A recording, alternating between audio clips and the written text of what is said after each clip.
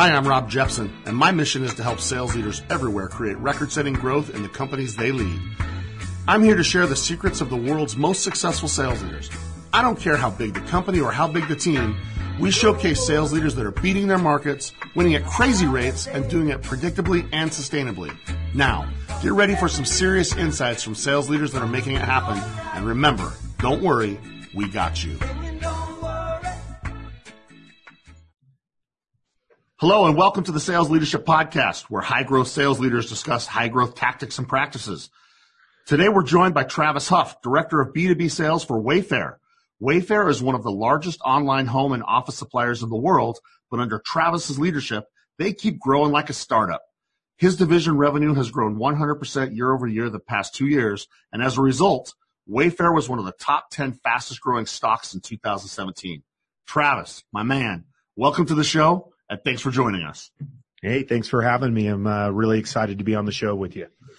Well, let's hit it hard. Let's get it going. These things always go fast, but I want to start by giving you the opportunity to tell our listeners, just the high level, who's Wayfair, what do you do, and what's your role there? Yeah. So, everybody's, probably heard of Wayfair, or, your significant other has probably purchased something on Wayfair, but, the B2B side of our business, really what we do is we make good spaces great for companies, places that their employees and their customers absolutely love. So basically, once the drywall's up in a space, we cover everything from floor to ceiling. So, fast growing company. The B2B division's doing great. We're going to have a banner year this year. As a division, we're going to do $1.2 billion. So, we're really excited about that. Woo! That's a lot of zeros, Travis. That's a lot of zeros, man. I like it. But, when you have that many zeros, it's fun to talk about when you hit it, but there's a lot of pressure to make sure that those zeros get hit, isn't there? Yeah. I mean, we're always looking at where we're going. We have specific forecasts that we have to meet. And so, there's a lot of, transition and a lot of, moving around to make sure that we get where we need to be for sure. All right. So I know you a little bit. We've met a couple times and we've talked for a little bit. One of the things that strikes me about you, and one of the reasons that you are a must be on our show person, was I'm really, really impressed with how you've scaled up this B2B division of Wayfair. And you don't talk about that $1 billion plus target with fear and trepidation. You do it with a lot of swagger. What's the secret? How have you been able to scale this up and know that you guys are on a pathway that's going to get you where you want to go? Well, one, we have great people, and we've really focused on hiring great people. And that was one of the first things when I arrived at Wayfair that we looked at and we knew that we needed. So, Wayfair was a very big company on the B2C side, and B2B was really kind of a startup inside of this larger monster. And so, we needed to find the right people that wanted to hold on to this vision of where we were going. And so we really went out and we found people that were high in excitement, and we found people that were had a ton of potential as salespeople. But because of our industry, it's not like the tech industry per se, where your margins are really high. So we were finding a lot of salespeople that were new into the sales role, and so with that, we knew what we had to do was we had to train really well, and we had to coach constantly to our most important principles and guidelines and sales model.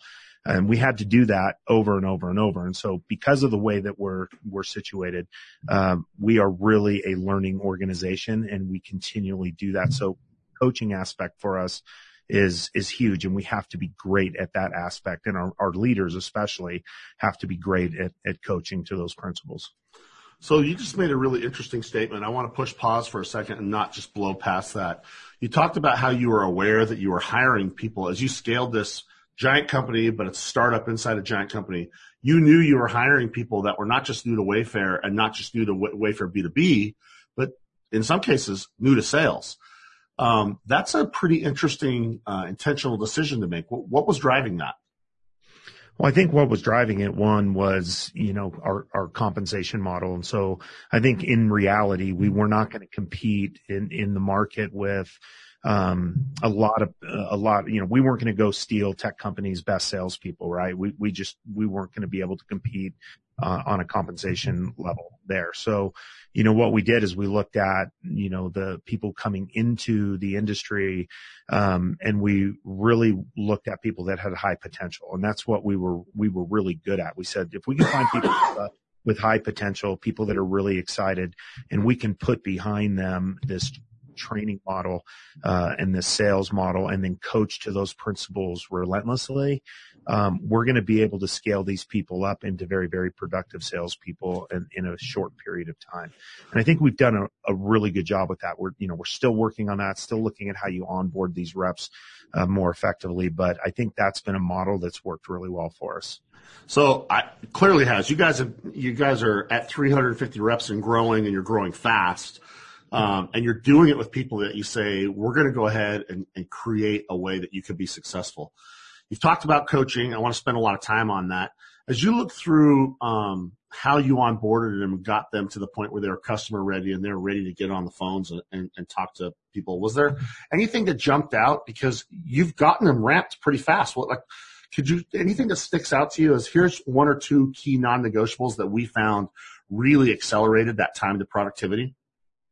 Yeah, one is our sales activity metrics. So, when I first arrived at Wayfair, one of the things that I wanted to figure out was, how well were we doing as an organization on outbound calling, right? And so we looked at, and we took a metric, and I just said arbitrarily, I want to know how many connections per rep per day are we making across the organizations. And we defined a connection as a 3-minute outbound call. So 3 minutes just simply because you're probably getting past a voicemail, you're probably past the gatekeeper, you're having some kind of a conversation with somebody, and directionally it's telling us you're having this conversation that's moving the ball forward.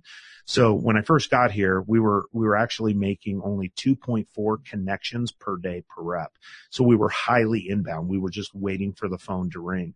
And so the very first thing we did is we flipped that, and we said, we're going to require, that we're making, 35 attempts, 9 connections and 5 presentations per day. And so we really started driving. So today we actually average around 45 attempts per day, around 11 connections per day, and around 3 presentations per day. So when you look at that value of those connections, we really started to drive the revenue very fast. But that was you said non-negotiable. That was absolutely a non-negotiable. It was kind of a keep your job number. And I know people hate that term sometimes, but it's just a minimum for us. So that's a minimum. And we just feel if you're coming into our organization, you have to accept our culture, and our culture is very outbound. We want to have a really good relationship with our customers, and we want to provide a ton of value, and we provide more value, and we find that we do when we're making the outreaches and really helping the customer move their business along. So that was a big one for us, the sales activity metrics. Love it. I love both of those. I have this belief that transformational results require transformational activities. And for you to start with changing the activities, I think is genius, because a lot of times I think people start to look at other things, and I love how you did that. You really flipped that. That's a big shift from 2.4 connects to your 9 as a minimum now. That's outstanding. Well, and what's really interesting about that is that, I think a lot of organizations look at their minimums. So you walk into an organization and they have these minimums, and everybody is being coached to those particular minimums. And I think the one thing that we've done really differently than a lot of companies is, even though we have those minimums, we actually use particular metrics that give a particular minimum for each individual rep. So you may have a rep that's very, very skilled, has very high quality calls, and, their minimum per day on a connection may be 9. But somebody else, because maybe they're newer to the organization and are not up to speed on the sales model or the product and what we provide, their individual metrics and numbers may tell us that to hit their goals, they need to be at 12 or 15 or 16 connections per day. So when you walk into our sales floor, you will see people working their day towards their individual metrics. So somebody may hit their metrics at 9 and somebody else may have to hit their metrics at 16. And so a lot of people will say, well, that's unfair. And, our response is, well, life's not fair. Yeah. So certainly isn't fair. Somebody's going to win.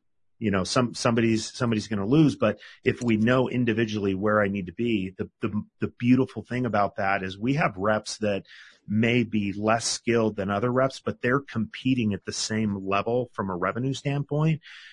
Yes, they're making more connections per day. They're working harder, but you can be at the same place as your top earners without actually having the same skill set. So we just derive those metrics on an individual basis. And I think that's really been the key for us in really maximizing our revenue growth. That's a great story. And I think that takes us to a great, a next natural place is you are focused on individual metrics, which I think is the only way to do it. And we've had that conversation, Travis. I don't think that coaching and I don't think that leadership is saying, here's the averages. I don't think it's saying kind of here's what the average dog at the shop does. I think that coaching is only about connecting to an individual. Nobody cares where they are. They just care about what's the path to winning. How have you built a coaching culture at Wayfair to help support that? Because as you've grown, it sounds like you're only interested in the individual path rather than the average path. How have you done that? Well, I think, when I got to Wayfair, we didn't have really a coaching model. I think a lot of companies talk about coaching and we coach, but they don't really have a system for it. And so, from a sales leadership standpoint, we went to our L&D team and, we really worked with them on building a model for our coaching. Without going into a bunch of detail, it basically requires leaders to have a certain number of coaching sessions per week and per month with their reps. And we divide those coaching sessions up into strategic coaching sessions and skill sessions. So strategic are kind of the big chunks, the big blocks, identifying the behaviors that need to be fixed. And then the skills are all related to that behavior that you're trying to fix. And so when we started implementing that, that was really important. But what we knew we had to do is we had to marry the sales model with the sales activity metrics. And so, our sales model is engage, identify, solve, close. And so we wanted to be able to coach to what we call the lowest form of broken behavior. And that was really interesting because I think a lot of times you find coaches in organizations that they're just randomly coaching to different topics. And we knew, for example, in our engage, which is the first step in our sales model, that we have what we call a 7-second open. And that's really, really important, that you need to be able to have a really good conversation and engage the customer so they'll give you the right to earn their time. And so when we know that that's broken, and we can see that because the attempts to connections ratio is really low, then we coach to that particular behavior.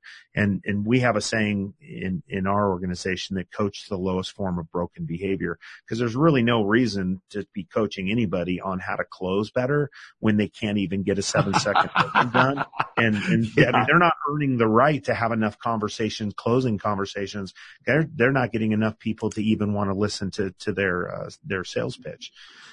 So marrying the coaching with our sales activity metrics in the sales model and identifying what that lowest form of behavior has been really key for us in doing that. So as I listen to you and I work with organizations on coaching every day. And so I love listening to your philosophy on this and the way you've operationalized it, Travis, because it sounds like that's your best way of making sure it's an impact oriented conversation. I found that the reason that many times reps feel like I'm not getting coaching, I'm just getting managed or inspected. And leaders are saying, well, I'm doing the coaching because we're talking about getting to your number. Yeah. Is this one of your ways of making sure that you never want a rep to leave feeling like I got inspected? That whole inspect what you expect, that sounds good, but nobody likes having that done to them. How have you helped your 350 and growing reps look to coaching as something like this is strategic rather than a necessary evil? I mean, that's a good question. And I can't say that we've done that perfectly, because I think once you're instituting or implementing a new coaching, philosophy, one, there's a lot of training that goes into your manager have to drive that coaching behavior. And so I think a lot of them go into it kind of looking at it as a management tool instead of using it as a leadership tool. And I think one of the things we constantly talk about with our leaders is, coaching sessions should be the one time that your reps come into that meeting and know without a doubt that this is totally about them, the individual, the rep, and it's about helping them get better and helping them achieve their goals. And so if you go into a coaching session and you muddy the waters by talking about corrective action or putting people on corrective plans, all of a sudden coaching starts to lose its effectiveness because somebody comes in and they don't know, is this a corrective action? Is this, I'm not doing things right? We want all of our reps to know, hey, this is a coaching session. So this is going to be a really safe environment for me to understand what I'm doing well and what I can do to get better. But most importantly, how am I going to get to the goals that I need to get to so I can make more money for me and my family? We just really believe if you're helping the individual achieve their goals and get what they want in their life, all the numbers for the organization are going to take care of themselves. I love that. And so has it been hard to train the managers then to be authentic with that purpose? Because I think that if you get those managers, if you got as many reps as you have, there's, several dozen leaders, leading these people. I have to imagine that you spend a lot of time teaching those managers. How are you authentic and having this be 100% about them? Any things you've learned along the way on how you get those managers to take that perspective? Well, I think one thing I've learned is you can't launch a coaching practice in your organization and then launch it and then just walk away from it and assume that it's happening the way that you want it to happen. And so one of the things that we implemented early on was a coach the coach program.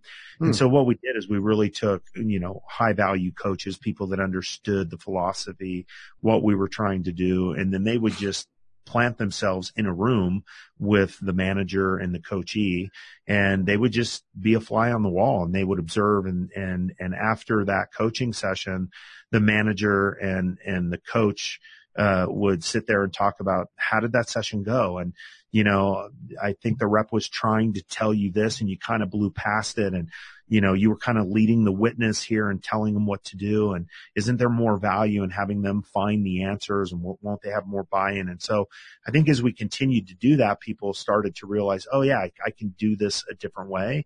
And it really is important to the organization. So we're still heavily involved in that aspect of it. And I think every time you bring on a new batch of managers, you got to do the same thing. And we forget sometimes when we implement something, we do this big push initially, and then 6 months later, a year later, you have a whole new batch of people that weren't a part of that excitement and that drive. Yes. And so you all have to keep going back. And when I say we're a learning organization, we always want to keep going back to the front of the sales model and great openings and, everything that we need to do.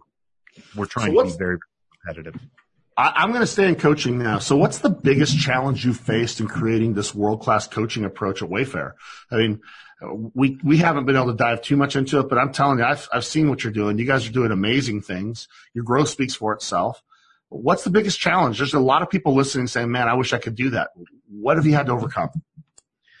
I think one of the biggest things we've had to overcome is tracking and the data behind it. And so I think when you look at coaching, oftentimes you feel like, hey, we feel like we're coaching a ton. And so how do we track this and get data to really see the value? Are we really creating value in our coaching sessions?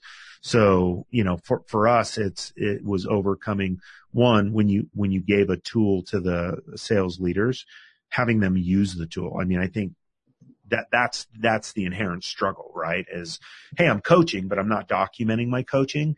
And so there's really not this line of sight of, hey, you've identified the lowest form of behavior. These are the steps you've taken in the coaching interactions to change it. And here we see that now these metrics are getting better because of that individualized coaching. So I think really driving people to capture those coaching sessions so they can have their own little data set on what they're doing and how they're moving people along has been our biggest struggle. But again, I think it's going back and hammering away at that. And, we've got to get that done, and we've got to have that line of sight. When you see, like, if you think about your team right now, I know you've had a lot of successes. Can you think of like a success story in coaching that kind of jumps out to you? And I don't care if it's with an individual or a group or whatever, but what was a way that coaching using this approach has really driven a meaningful success story at Wayfair? I'd love for you to share one. Yeah. When I first got to Wayfair, there were a couple of different reps at different locations that were really struggling. Matter of fact, a couple of them we were actually looking at moving out of the business. It's just great people, great individuals. They just weren't hitting their numbers. And it's always a frustrating thing for them because they're highly engaged. They wanted to be successful. They just couldn't do it. Right. And so they had a quota and they would miss quota, and managers would say, well, you got to work harder. And, these people were working. It's like, well, what does that mean? Work harder. I mean, and I think that's one of the biggest mistakes we make as leaders is like when we say, do more or work harder, we assume that people know what that means. And they're just sitting there going, I have no idea what that means. I need a little bit more guidance. And so when we instituted the daily sales activity metrics, and especially a metric we call value per contact, which tells that individual how many connections they need individually to meet their quota, what we started to see happen with a couple of these individuals. So just to give you an example of the numbers. So the reps that were really good in the org were doing about 8 or 9 connections per day. They were, blowing out their quotas. And then what we did is we looked at the individual numbers for these reps that were struggling. And so really what the numbers came back with, because their VPC, their value per contact, was so much lower than the successful reps, the numbers came out that they needed to make 15, 16 connections per day. And that means every day. That means if you come in one day and you only do 10, you're behind. So those 6 don't just disappear. They got to be made up somewhere in the quarter. And so you take that 16 connections per day by 61 days in the quarter, or whatever that number is. That's what you have to hit. And there were, I think, like three of these reps that actually dove in and they said, okay, come hell or high water, I'm going to do these 16 per day. So they knew they were doing twice the activity that these other successful reps were doing. And what we started to see at the end of the first quarter, they were trying to get there. The second quarter that we were doing this, those 3 reps were in the top 5 reps across the organization in revenue. And so everybody was kind of like, where'd these guys come from? Right. But what was interesting was they were doing twice the work. And so, you didn't hear any of those individuals say, well, this was unfair. All they were saying was, hey, I'm in the top 5. I'm competing. And the funny thing was they still were not the best reps at a skill level perspective. But they were competing at the top level. Side note though, when you're doing twice the work as somebody else, you're stepping to the plate twice as many times. Your skill level starts to increase at a faster level than everyone else. So then what started to happen in quarters 3 and quarters 4 was now that their skill level was increasing, all of a sudden those individuals were like, I'm already in the habit of making 16 connections per day. Now I'm better. Why would I ever go back to making 9 connections a day? Yes. I mean, you could because you could say, hey, I don't have to work as hard, but they were already conditioned to do 16. So now they were blowing people out of the water, on the stack ranking just because their skill level increased. They were already conditioned to do that many. So I think the power of it for us was when you put those metrics into the hands of sales reps individually, and knowing that they can compete at any level as long as they know individually what they have to hit, it's incredibly powerful. What a killer story. I love that story because, again, as someone who's been around and watched lots of people do this, I found there's 4 levers you can pull to help sales increase. It starts with who you hire, what's their level of motivation, what skills do they have, and then what's their understanding of role and task clarity. Most people think it's just as simple as motivating them, but I love how you've just illustrated it's not usually a motivation problem. They want to win. They just want to know how. So if you can give them task clarity for what it takes for them to win, and then task clarity for what it takes for them to achieve whatever their level of output, that's the problem that they make, Travis, is too many people say, let's turn it into a game. It's not. Give them that individual coaching, and wow, you just not only help them win, but then they now are ass kickers for you for the rest of their time. Yeah. So. And the amazing thing about that too is, I think so many, sales leaders, they work people out of the business because they're not hitting their numbers, but they've never been coached. And so you've got these diamonds in the rough, people that, for me, I will take the guy that's highly motivated, working his butt off and not hitting his metrics. As long as he's coachable and he's got excitement, man, I'll take that person every day over the guy that's a great salesman, really good, but is just a total sloth on the sales floor. Cause they may be coming close to their metrics or hitting their metrics, but that's the other side of the story, is that you can't leave your top earners alone if they're just meeting quotas, because they're leaving money on the table. On one end of it, you've got not making your quota. On the other side of it, you're leaving money on the table because you're great, you're hitting quotas, but you're only spending about 4 hours a day really working. So, there's another side to that coin as well. Yeah, I think maybe you just nailed it, Travis. I love this conversation. I could talk to you for an hour instead of 25 minutes, because I think the biggest mistake we make, my man, is we fail to love the love group. We say, oh, stars, I'm going to leave the stars alone. Huge mistake for what you just said. Not only is a 5% increase in the stars generally bigger than a 15% increase from your kind of core average performer, but your quality of coaching drives intent to stay with the company. And you don't want the stars to leave Wayfair because you just left them alone. So I love it. Dude, this is killer. I can't believe that we're running out of time. We're coming up on it right now. This has been amazing. I knew it was going to go like this. You gave our listeners some really killer things to think about. I want to start to wrap it up with just a couple of things the way I do for everyone. One of the common things for high growth leaders that I see, and this has been a fun part of the show, they're consumed with wanting to know, how do we get better? And that's why we started this show, is they want to hear from guys like you. But I found that all of them like to read things. Is there anything that you have read that you would suggest for our high growth library? What are things leaders ought to add to that library that have helped you? I think there's 2 books over the last year that I've read that have been really impactful for me personally. Just because I think any sales leader out there today knows that there is a massive shift happening in the sales world, in particular in the way that people buy.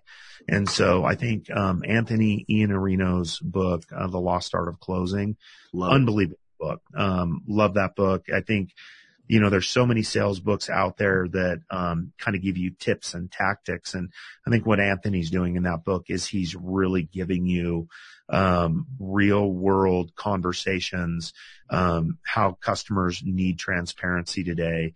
And he just gives you a great way to understand how to close and how to do it more effectively. So that's huge. Love that book. Great suggestion. Love it. Great. And the second book would be Building a Story Brand by Don Miller. And I think that's a huge one. Probably, I don't think a lot of sales leaders would naturally gravitate towards that book, but I think what that book does, and it really is a sales book, is it's teaching you that people understand story, and people love story because they see themselves in a story. So how do you tell the value of your company in a story format, so people will gravitate towards it? And really, I think the biggest piece of that book that hit me the hardest is that customers see themselves as the hero of the story. And so many businesses today are pitching themselves as the hero of the story. But the problem is, when a hero meets a hero says, oh, you're a hero too. I don't need you. I need a guide. And so if you can change your messaging to show, your customers who see themselves as a hero, see you as the guide to help them get what they're trying to get, you you absolutely change the dialogue, and it's been amazing for us. And we've implemented some of that in our organization. It's been great. I haven't read that one. I can't wait. That'll go on our library on the website, and I appreciate you sharing both of those. We're about done now, so I just want to give you a chance to say, if you were to look back and say, with all the amazing things you have done, what would you say if you were to wrap it up and say, here's a couple of things that you would want to share with the listeners? Any top one or two things that you just want to reemphasize or share as key catalysts if you wanted to build a great coaching culture like this?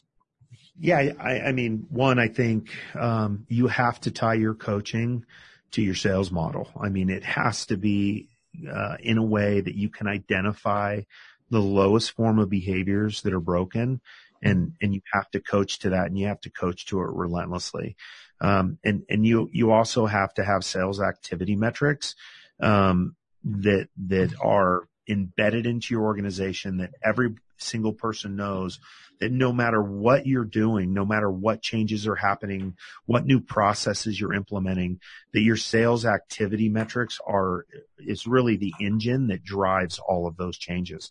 Because if you're not having enough quality conversations, you're never going to move the needle. You can get better but if you're not having enough of those conversations, you're not moving the needle.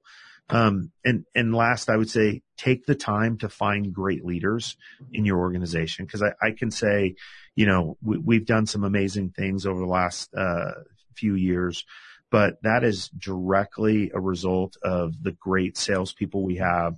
And I've got a great leadership team here at Wayfair, and they work so incredibly hard.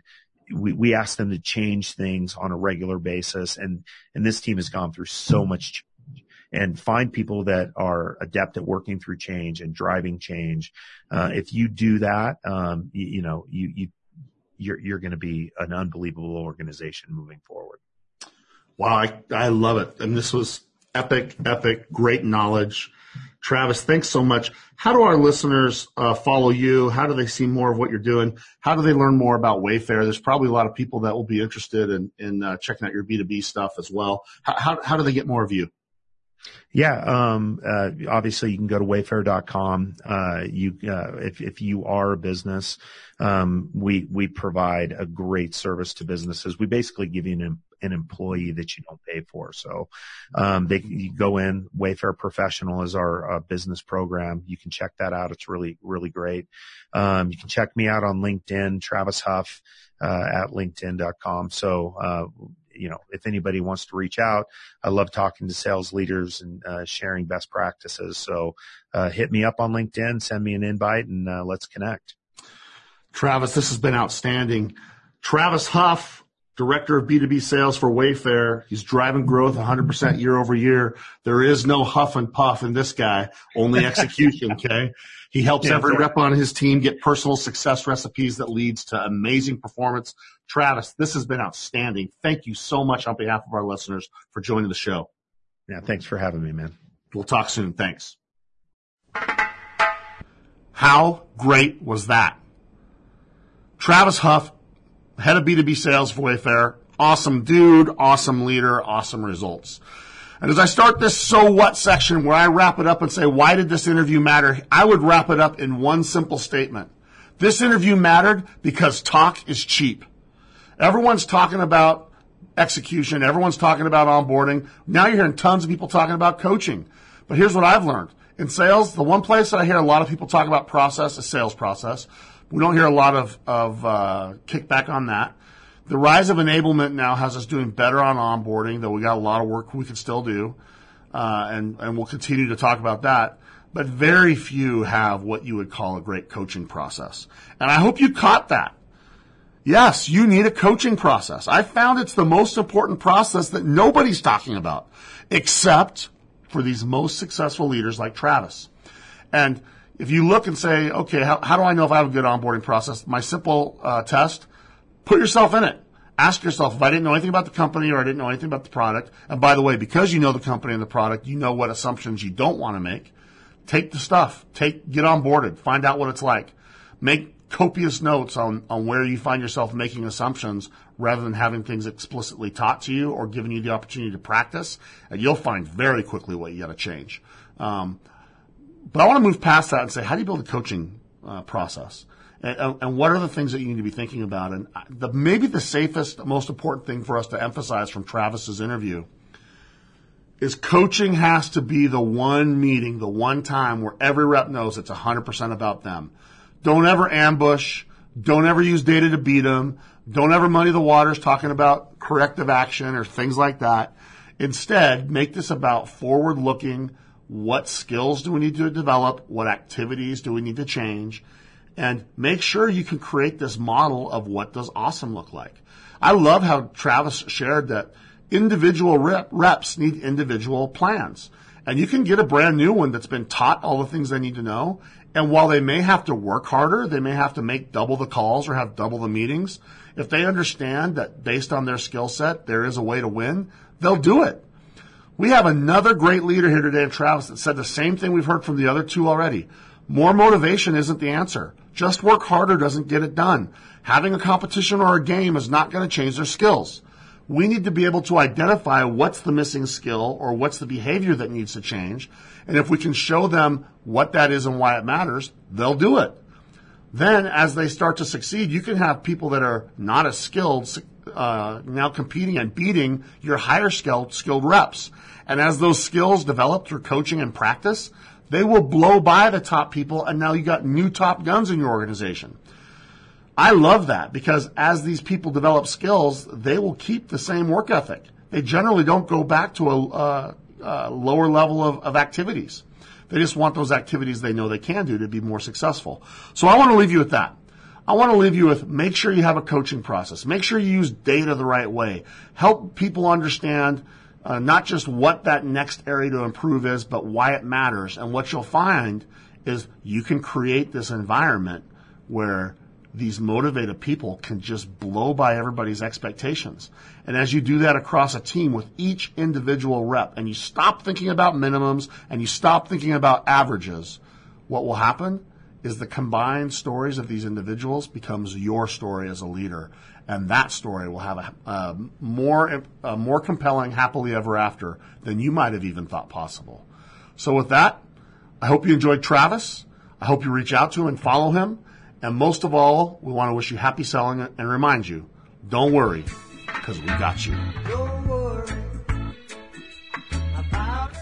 Thanks for joining us for the Sales Leadership Podcast, your weekly pipeline to the most successful thought leaders and rainmakers in sales. Make sure to check out additional episodes at www.salesleadershippodcast.com. The Sales Leadership Podcast is produced by Brian Jepson and is sponsored by Xvoyant, the modern sales leadership platform for Salesforce.com users. You can visit Xvoyant at www.xvoyant.com.